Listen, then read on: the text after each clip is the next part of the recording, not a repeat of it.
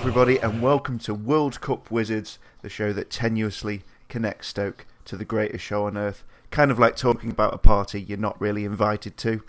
But still, we're going to plough on and have a good time anyway. Joining me is Chris Brammer. Good morning, Dave. How are you?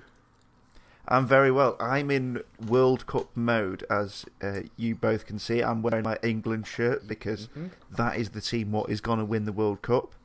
I notice you're wearing your brand new Stoke City away shirt, Chris. I am. Is that because they're definitely going to win the championship now? That's the reason why I'm wearing it. Yeah, we're definitely going to win. I mean, you noticed that it has got championship badges on it, and you've told me I should replace them with the gold ones, just because it's so conclusive that we are going to win the league. Yeah, I think you'll just end up kicking yourself getting the ordinary ones. I think you should even go one step further and just get the Premier League badges now. then your kit is ready for the season after next. So there you go. I mean, why don't I go the full hog and just get the Champions League ones put on for the season after? Alright, Chris, you're being silly now. Ben Cartwright is also here. Ben, back from at least 3 holidays I think you've been on. Yeah, as usual. I go on holidays in bursts. I'm feeling a bit ill this morning. Got a dose of World Cup fever. Yeah, I'm back. Hasn't stopped him wearing an Italy-inspired shirt there. Very much not going to win the World Cup, unlike England. It's only a week since the last episode of the Wizards of Drivel podcast, but it's been a while since the three of us have had a chat, just done an ordinary Wizards episode. If you've listened to the Fuller and Lawrence episodes as your first experience of this podcast, think, oh wow, they get great guests on every week, and I'm going to listen to these lads now. Oh boy, buckle in. Yeah, most of the episodes are not that. Most of the time, it's us three chatting absolute garbage. So welcome aboard anyway. Thank you for your subscription. What has happened since we've been away? Well, we thought for these vaguely World Cup connected shows, we'd kind of split the chat between Stoke stuff and World Cup stuff. And there is one man who is connecting both of these separate strands, and that is new signing Peter Atebo. So, I mean, first of all, it's very exciting that we've made a new signing. He looks good on YouTube, and he was a out of the blue signing as well. Not many people saw him coming, and we thought last night we get to watch our new man in action. It's going to be a tough game against Modric and Rakitic. Oh, I can't wait. I'd love it if he scored, and he did. I mean, Chris, how typically bloody Stoke was that? It was very Stoke, and I think it's good that he's getting his practice in now for the own goals and getting it out of his system so that we don't have to go through it and be disappointed in the league. Do you know what the thing? I've seen a lot of people kind of have a bit of a go at him, and I don't know. I don't think you really can. I thought he was all right yesterday. I didn't think Nigeria were particularly very good, and like you say, they're playing against a midfield of Rakitic and Modric, like two genuinely world-class, or if not world-class, extremely good players. And he's 22. He's got room to grow. I certainly didn't know anything about him when he signed. It was a case of, who is this person? Let's get the YouTube up and have a look. And I don't want to judge a player based on YouTube, but he does look a decent midfielder that we do need. But looking at the stats from yesterday's game, I thought he did all right, and I'm excited for him. I think the main thing as well, he's 22. He's a young kid. He's definitely got room to improve. So people who are panicking now based on one performance for Nigeria, please stop it. Just stop. I think that's really interesting because literally one of our main midfielder last season, Joe Allen, was bought off the back of a great Euros, and people judged him on that Euros. We've literally signed this player, and people are judging a bad performance, and that's the complete player. So for Joe Allen, it was one way. This is the complete other. That is, I mean, no. I got someone text me, and one of my mates who's not a Stoke fan text me saying Etobo, he's had a bad game. He's been the worst player. He's rubbish. And I'm like, I feel like I'm watching a different game. To me, he looked like he was trying to do things. Maybe it wasn't going perfectly all the time. Obviously, he got a bit unlucky. Well, very unlucky with the own goal. But for me, I'm excited to see what he can do. You're thinking, as Dave mentioned, Rakitic and Modric are two of the best central midfielders, two complete central midfielders, up against John Obi Mikel, who's obviously a bit of a Premier League stalwart back in the day. You've got Ndidi for Leicester, who I thought just looked average, especially compared to our guy. And then you've got our guy who's going to come in, Etebo, into the Championship, and he's going to smash it, I think. I'm really excited to see. And I think that type of signing, for all the types of signings that you get in a transfer window, the ones that are completely out of the blue, my favourite. I so much better than a transfer saga for me. It's like the surprise, it's great. It's a great thing to see. Bring it on, Stoke. Keep on getting those. It'll be lovely to get players like Gale, who we've heard of and we've been linked with for a while. But nothing beats a player out of the blue and waking up on the morning being like, I didn't realise we were going to sign a player today, and then it comes and it's great. And this player, I'm excited. I'm excited to see him in a Stoke shirt. Yeah, absolutely. And I couldn't believe, so it was a minority of criticism on my timeline, but I still couldn't believe it when I saw it, because I thought he was really their best player. I thought he was the only guy kind of driving the team forward. He was kind of playing a deep lying role, but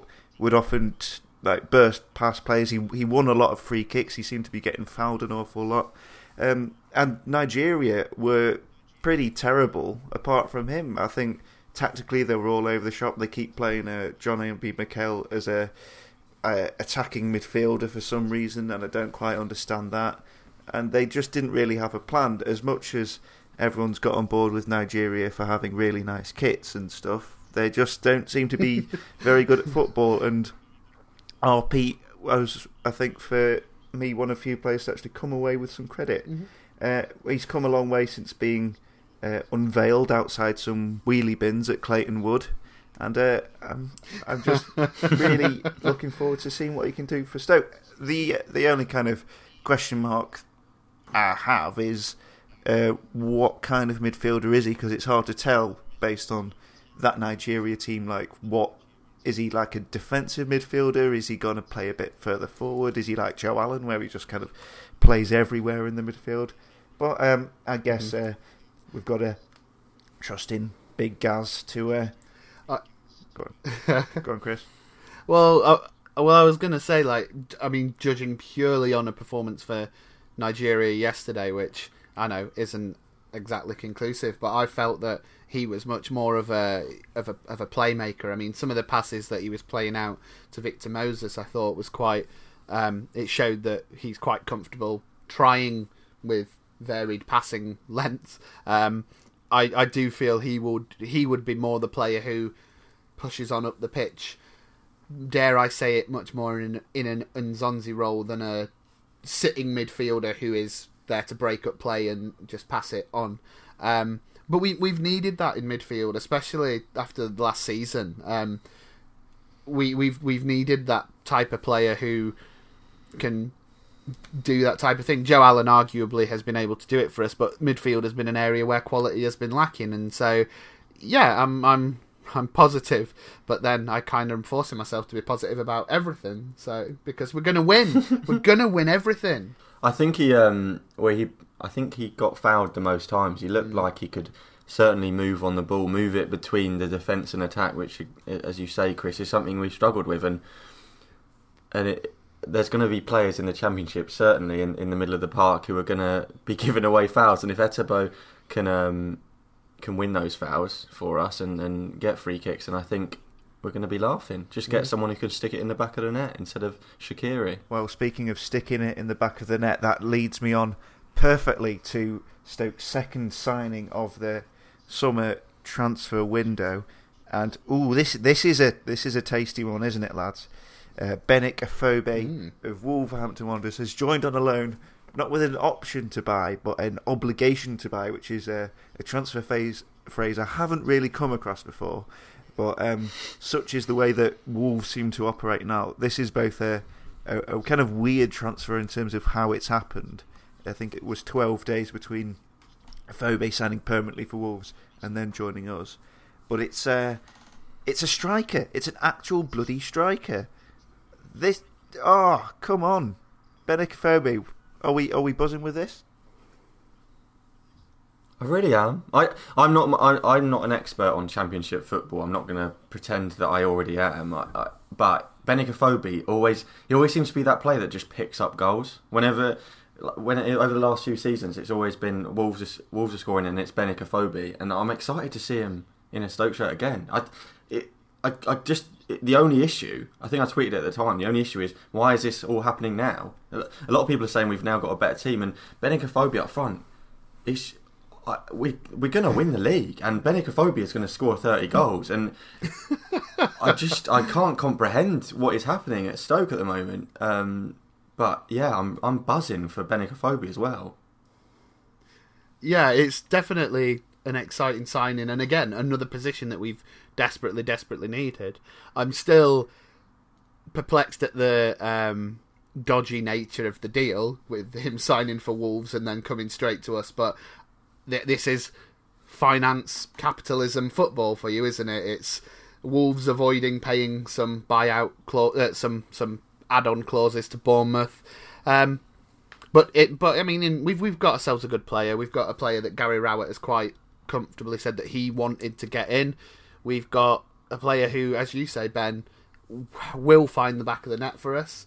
And you can't be anything but positive. And the fact that we are still linked with the likes of Dwight Gale is also quite interesting, that we are just trying to get these players in quickly and get it done so we can hit the season running. I'm looking forward to it. The weird one is that at the moment we have just a stupendous amount of strikers. Unfortunately, the majority of the strikers can't actually score goals, which is the biggest issue. But if we're looking to sign Dwight Gale as well, and Saido Berahino is reportedly getting another chance, then you've got Crouch and Diouf as well. So I don't know what's going to happen to them, obviously, as well. Tyrese Campbell, bit of shame. I know a lot of people, including myself, maybe would have liked to see him get a chance next season, which is sort of dwindling, it looks like. I don't know if he'll probably get a loan deal or something. But other than that, I think it's all positive for Benik Phoebe. Come on, let's score some goals for once. With Stoke definitely winning the league, then, that's kind of earned the ire of other fans from other Championship clubs. I mean, they're not very happy with Stoke at the moment. Stoke are already establishing themselves as the bastards of the league. I mean, is it bad that we're going to just buy a load of really good players and then win the league? Because some fans don't like that. I literally couldn't care less that other fans are getting annoyed at it. Hypocrisy in football is obviously rife. In every bit of football there is hypocrisy. But the fact that Aston Villa fans and Leeds fans and whoever else fans are getting annoyed at us for spending money on players, it's just bizarre. I mean, we haven't even spent that much money yet. I know we're buying players for 7 million, but there's a lot more money thrown around in the Championship in the past. We've got ourselves a great deal. So why are they getting angry? Except that they're jealous. So the fact that a team is jealous of us is great. Mm-hmm. Sorry, lads. We're going to win the league, probably. Mark my words. It's weird that, I don't know if you've noticed it, but in this division, more than the Premier League, there's definitely this almost sense of entitlement from the supposed big clubs. Like almost like, well, this is ridiculous. How can a club who has been in the Premier League for 10 years spend more than us, who won the European Cup in the 80s? This is stupid. Like almost as if that's not how football works.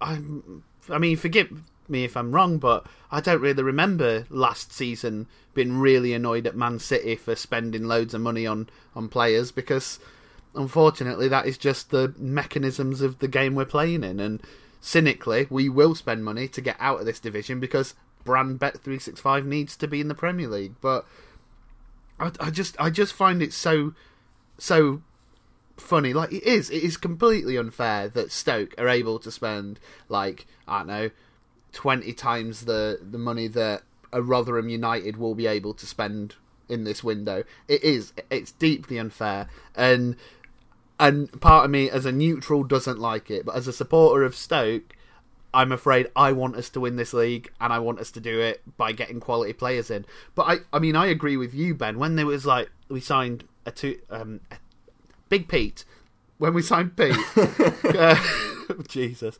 and it was like, oh, it's £7 million. I'm like, oh, that's a good deal. And there's Leeds fans going, oh, look at him spending the big money already. I'm like, it's £7 million, lads. Like, you should have seen how much we spent on Kevin Wimmer. Like, if you think this is outrageous, you yeah. I don't know. And Leeds have just appointed Bielsa as well, and I'm pretty sure he wasn't a cheap manager to get. So, you know, like, if you're moaning about how much money we've got after 10 years in the Premier League, well, you should have got promoted then, idiots. And like Aston Villa, what's Aston Villa's excuse? What the hell has gone on there that they're having to offload all the assets? That's just bad club management, and we've seen it before with clubs like Leeds as well, where you just like you anyone can become rich from being in the Premier League, but you've got to know how to manage it. And just because we're signing players for a lot of money doesn't mean we're going to do a Villa or a Leeds, because no one can understand basic finance. It works out. The most basic way I can put this is Peter Coates and Bet365 are minted. They're absolutely minted for this level. And, you know, such is capitalism. Mm-hmm. I feel like there's a bit of a red socialist tinge to this podcast, perhaps because the World Cup's on in Russia and stuff. But yeah, money talks, doesn't it?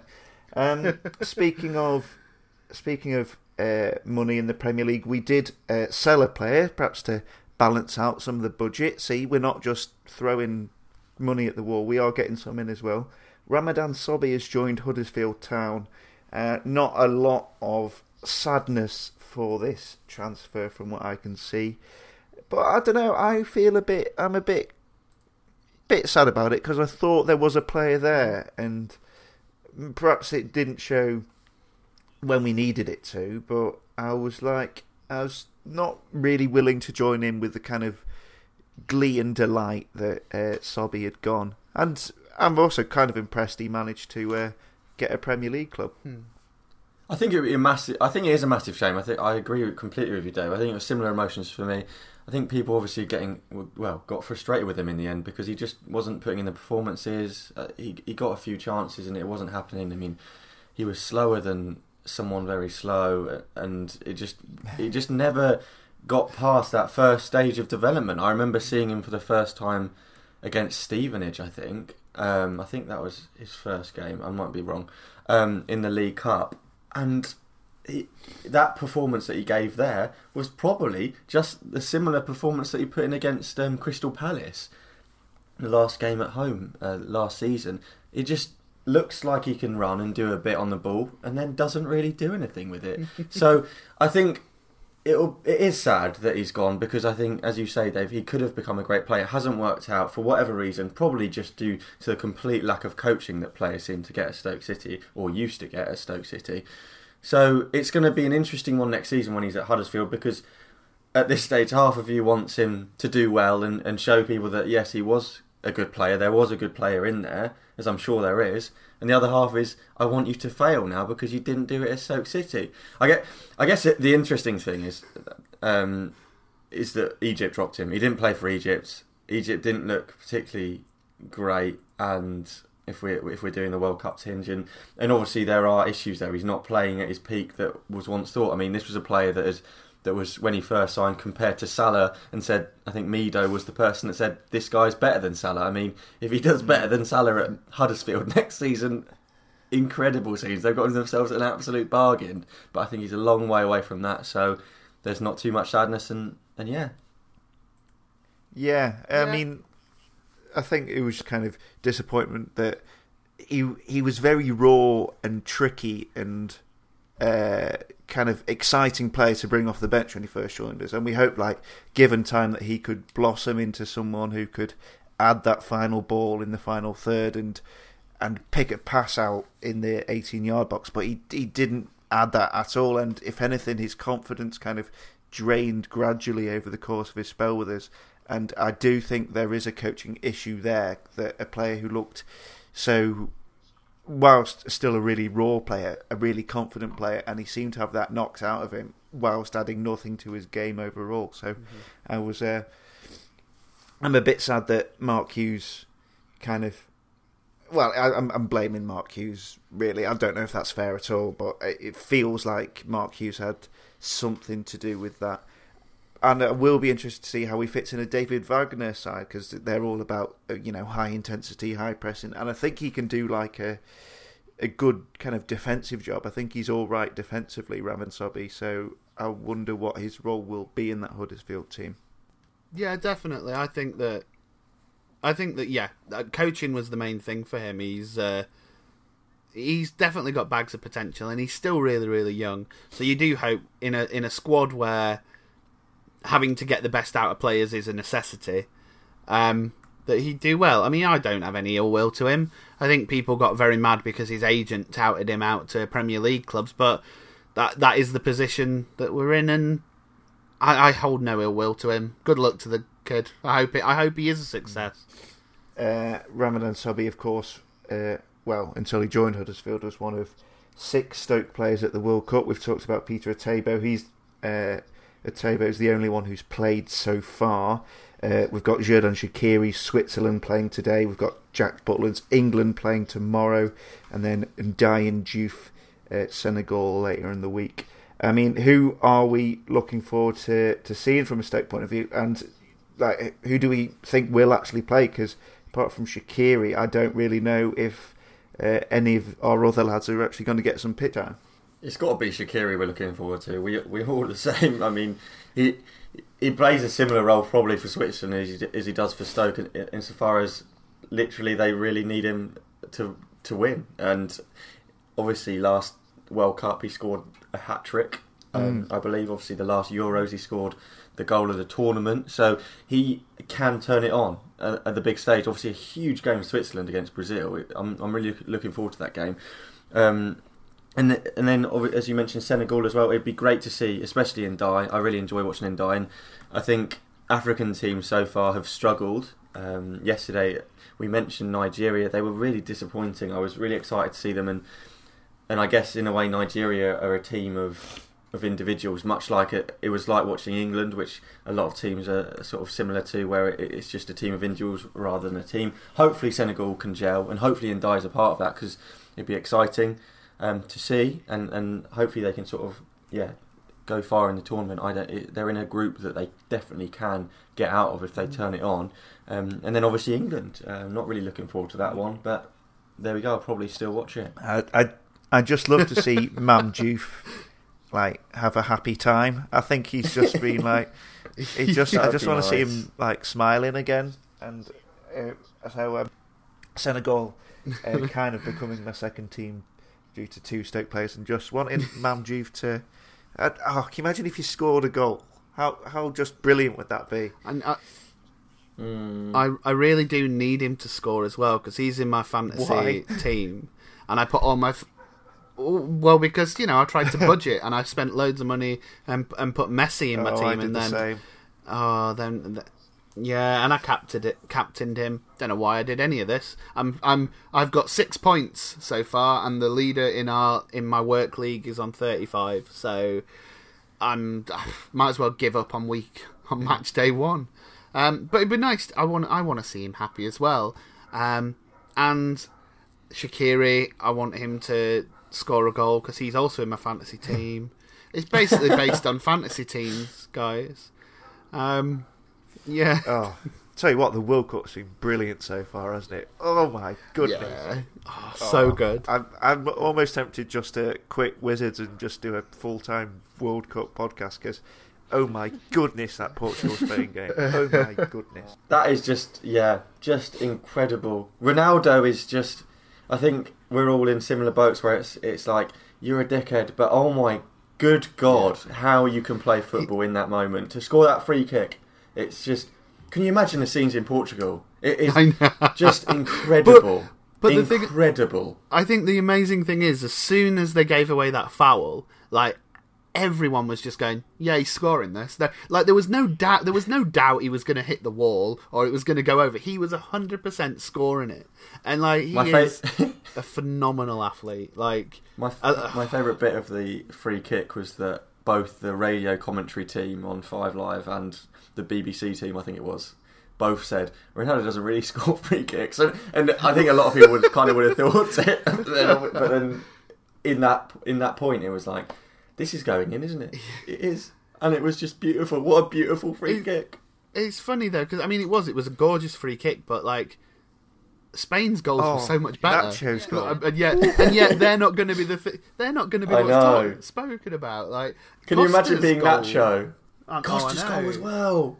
Nacho's like, I hardly ever score goals. I score an absolute peach off the post as well. You literally can't get better than that. But then Ronaldo's just like, no.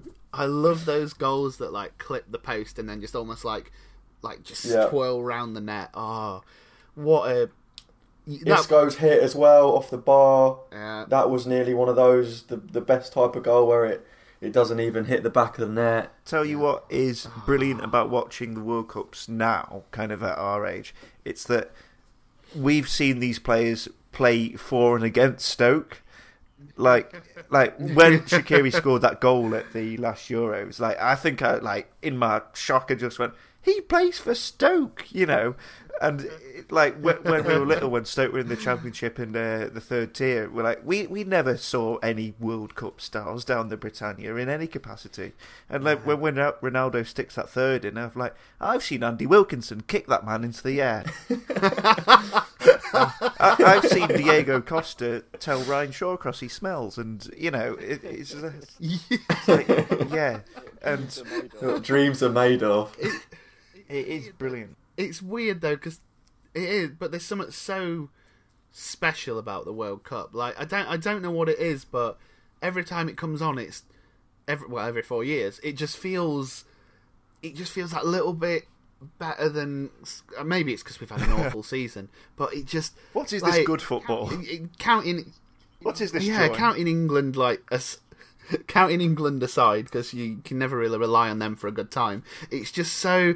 I think every game is basically a cup final, essentially, and you can see that like raw emotion. I love it when like players score a goal in the World Cup and it's literally a pile on, like everyone runs on because every single goal just means the world. And like there's been some incredible scenes, like you can't be not moved by the fact that Peru's there. Or like Peru were brilliant. Iceland's journey is in. Yeah, I was gutted for Peru. I know, absolute joke. I think it's.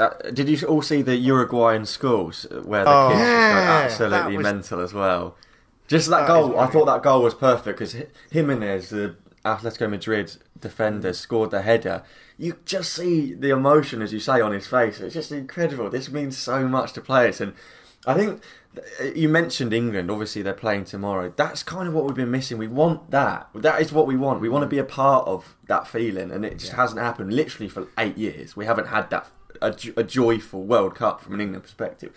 And now it feels like we're on the cusp of something special, so we'll see. But I think another thing about the World Cup is the identity that all the team, like, or some of the teams at least seem to have. Like you mentioned Peru, they play in that certain style and it's really recognisable. Yeah. And there are obviously other teams that don't really go there with that team mentality. Mentioned Nigeria before, so they're kind of different. But there are teams. Germany are just like so good. France are a bit off. Portugal, I don't know. It's just something special. I thought Portugal impressed as a counter-attacking team with Ronaldo as the obvious focal point. They were just really stunning to watch at times, and obviously Spain and the way they play even without the manager. And God, the drama just started like a day before the tournament. Like, Spain have sacked their manager. Just, what? What is this madness? Oh man, it's wonderful to see all the fans as well, though. So like, even though Nigeria were a bit limp in the actual playing, like, it's wonderful just seeing Nigerian fans in the stands dancing and on the streets in Russia. I love the carnival that goes around the World Cup as well as the games. Like, I love seeing an entire country taken over by millions of fans from other countries, and it's wonderful, absolutely wonderful. And I mean, the opening game was something special. Like, I wasn't expecting anything good from the human rights derby, but it was Russia were. I enjoyed that performance. Yeah, and hopefully later in the podcast we've got a report from Russia, from our man in Moscow, Alex Marrow, former, one-time like panelist on this podcast, if you like. He's out there doing stuff, and hopefully he'll be giving us a little bit of flavour of what it's like in the tournament. And if you want another vague Stoke World Cup connection, there is a brilliant piece on the website. This is absolutely one of my favourite things we've ever put up on the wizardsofdrivel.com by Tony Lloyd, where he essentially runs down the other 31 nations in the World Cup and why you should support them, from like the Stoke connection at Iceland to whatever reason he made up for Saudi Arabia being a team to support. Read it, it's absolutely brilliant, and it had me absolutely howling with laughter on a couple of occasions. Also on the wizardsofdrivel.com is a piece by our mate Sam, sticking up for Mark Cartwright, rather controversially, given kind of the content of the Ricardo Fuller and Liam Lawrence interviews. If you want a kind of a different perspective on what Mark Cartwright, no relation to Ben, does at the club, and why his role is important, then by all means check that out.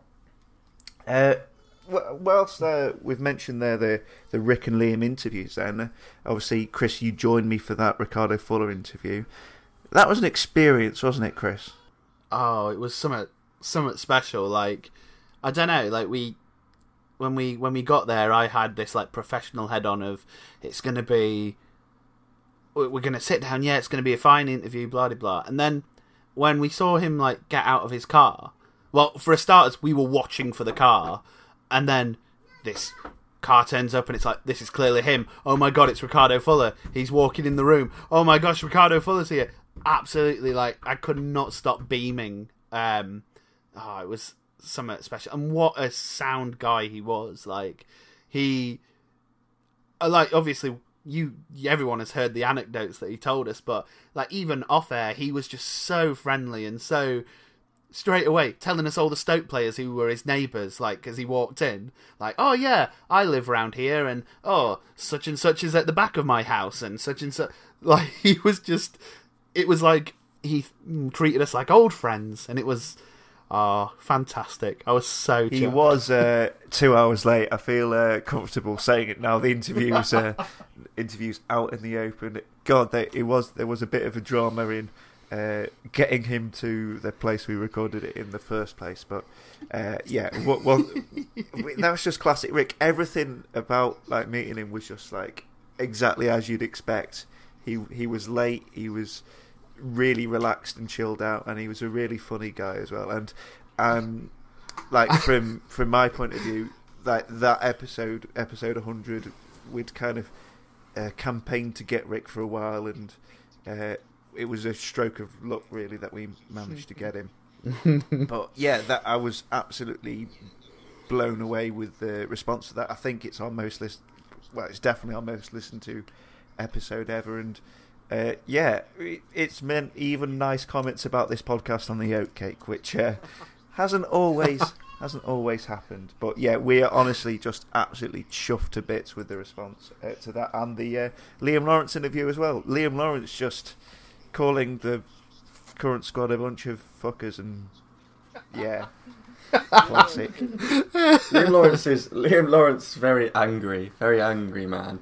Ricardo, I thought they were both excellent from someone who wasn't involved in them at all, I can say this honestly, and if people haven't listened to it, I don't have a clue why people wouldn't listen to it yet, but I have nothing but good things. I think the way you did it was great. I think the way that it was so friendly and open, and I was just listening to it, and I was smiling with you, honestly. I was just sitting on the train beaming. I must have looked like an idiot when I was listening to it, but I was having a great time. And yeah, I think Dave, you tweeted something like "Meet your heroes," or because they're actually great, and it's perfect because you always have that idea of Ricardo Fuller being like that, and he was. Well, that's what it seemed like anyway. Obviously, I wasn't there.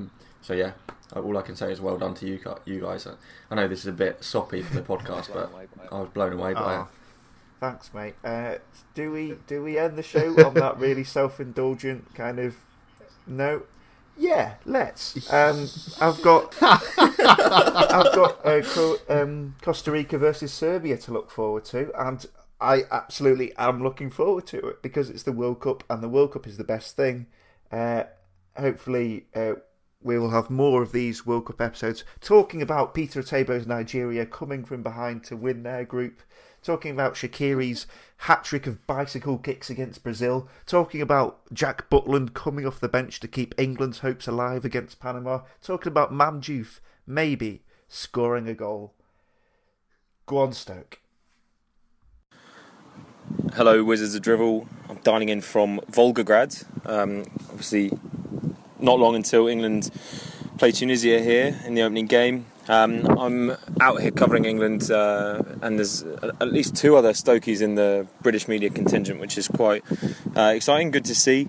The atmosphere so far in Russia has been very positive. There's been a lot of fans from many different countries, particularly South American nations. Seen a lot of Peruvians, a lot of Mexicans, a lot of Colombians out in full voice and here to have a good time, and the Russians have been really responsive to that and getting involved, and I think any of the kind of fan trouble that large portions of the British media were predicting just haven't happened and probably won't happen. I think there's a lot of scaremongering going on there, but the atmosphere is good. I mean, Russia is a big footballing nation in itself. It's one of the main sports here, and the club sides have been improving in recent seasons. I mean, we've had, in the 90s was the dominance of Spartak Moscow, but I think everyone else will be familiar with CSKA Moscow and Zenit St. Petersburg obviously doing well. We had different winners in Krasnodar and Rostov and Rubin Kazan, all these clubs coming up and improving, and that's been quite exciting in a Russian footballing terms as well. And obviously with the hosts opening their tournament in such style, it's just been fantastic for the mood. Every Russian you speak to seems to be delighted with the way the football's gone. 5-0 against an absolutely dreadful Saudi Arabia side, but they played well. Golovin looked superb. And so I think the mood here is really, really excellent at the moment. So as I'm sure many of you know, England have been staying up in Rapino, which is a very, very small little town up on the Gulf of Finland, north of St. Petersburg. It's actually very pleasant in summer. It doesn't really go dark, and when the sun's shining, it's a really, really beautiful place to be. And the perfect place to train. I think the temperature was key, the setting was key, and having somewhere quite relaxed was important for Southgate, that he wanted to find for the players. When they come to Volgograd, they'll be greeted during the day with 35-degree heat. It's completely different. It feels like a different country almost. The way people seem to live here, what people are wearing, what people are doing, it's just very different. But everyone here is excited for England to arrive, and the people we've spoken to have been saying that England is one of, if not the team they want to see. English football is extremely popular over here, and Volgograd is delighted that they've got an England game to host. The main thing for Monday's game is going to be that this game played at 9 p.m. local time, so the temperature will have dropped, and that is going to be crucial because trying to play at 3 o'clock in the afternoon here would be a real challenge. And so 9 o'clock in the evening should help England's players. As far as England's training is going, I think what surprised me, having not really seen England train that much before, when you see them up close, is just how excellent all these players are. People talk about the tiki-taka of Spain or the skillful players that Brazil have and the way Germany can play. But the English players have it. They do it in training day after day, and they're fantastic. And I think it comes down to a mentality thing. I think the key thing, and what I'm hearing is, from the players' point of view as well, is that this is a really relaxed camp. Southgate has done all he can to make it relaxed. They've worked hard on helping players to integrate with the media more, something that I know, particularly under Capello, just would never have happened. And that kind of means, from St George's Park, there was this big media day with England that they, where all the players were put out for the media that they could speak to. That's kind of relaxed them. Everyone's interviewed everyone knows everyone. And so at Rapinoe, there's less sort of intensity, there's less need for people to go after those stories and find things to fill newspaper stories or broadcasts. So I think the relationship with the media is great. That could all change if there's a negative result on Monday, but I think that's key. I mean, having looked from a Stoke perspective, I mean, maybe there's a little bit of bias here, but obviously we're all talking about the Butland-Pickford debate. The consensus here is that Jordan Pickford will get the nod, favoured by Southgate for his distribution. In training, I couldn't help but notice that he was a bit iffy on some of his passes from time to time, and was keen to try and put that out to Southgate if I got the chance. But it's a really, I think, a healthy situation for the goalkeepers to be in. Having Jack Butland as your number 2 is as good as almost any other country, apart from possibly Germany and Brazil with Ter Stegen, Neuer and Alisson, Edison. I mean, apart from those combinations, if you've got Butland as your number 2, I think you're doing really, really well. Of course, there are actually quite a few Stoke players out here for the World Cup. Obviously, some of them may not be Stoke players by the time it's finished, but obviously with Senegal, we've got Mamadou Diouf and Ndiaye, who's there. Obviously, as we mentioned, Butland for Stoke, so for England. New signing Peter Etebo, the Nigeria unlucky own goal scorer in that game. I think having watched that game, he actually did all right, and I think for the fee we paid for him, I think he's definitely worth a punt. And if he is a replacement for Ndiaye, he may not be as good at the moment, but he's young, and I think in the Championship he could definitely be a handy player. So it's an unfortunate World Cup debut for him, scoring an own goal, but it'd be interesting to see how he bounces back from that and whether he can try and help Nigeria to get through that group. But obviously it's going to be difficult for them. The big name playing today really is Shaqiri, playing against Brazil. I think everyone would be expecting Brazil to get a win, but if Shaq can work some magic, I'm sure there'll be a few proud Stokies out and about. So it's there's good Stoke representation, as I say, and whether we can keep it that way, who knows? And with Sobby in the Egypt squad as well. So, but haven't seen many people with shirts with Stoke players on. But again, haven't actually seen any Swiss fans yet. And if I did see some, I'm sure we'd find some Shaqiri shirts there. And just one final thing on England. From the Russians I've spoken to, everyone seems to still put England in that category of one of the top sides in the world.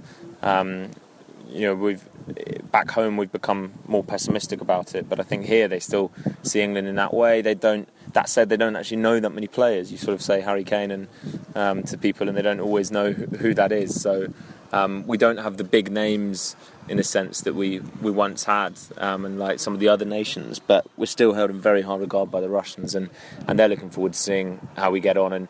And although we may not be incredibly confident of a win over Tunisia, I think the Russian locals are extremely confident that England will get the job done.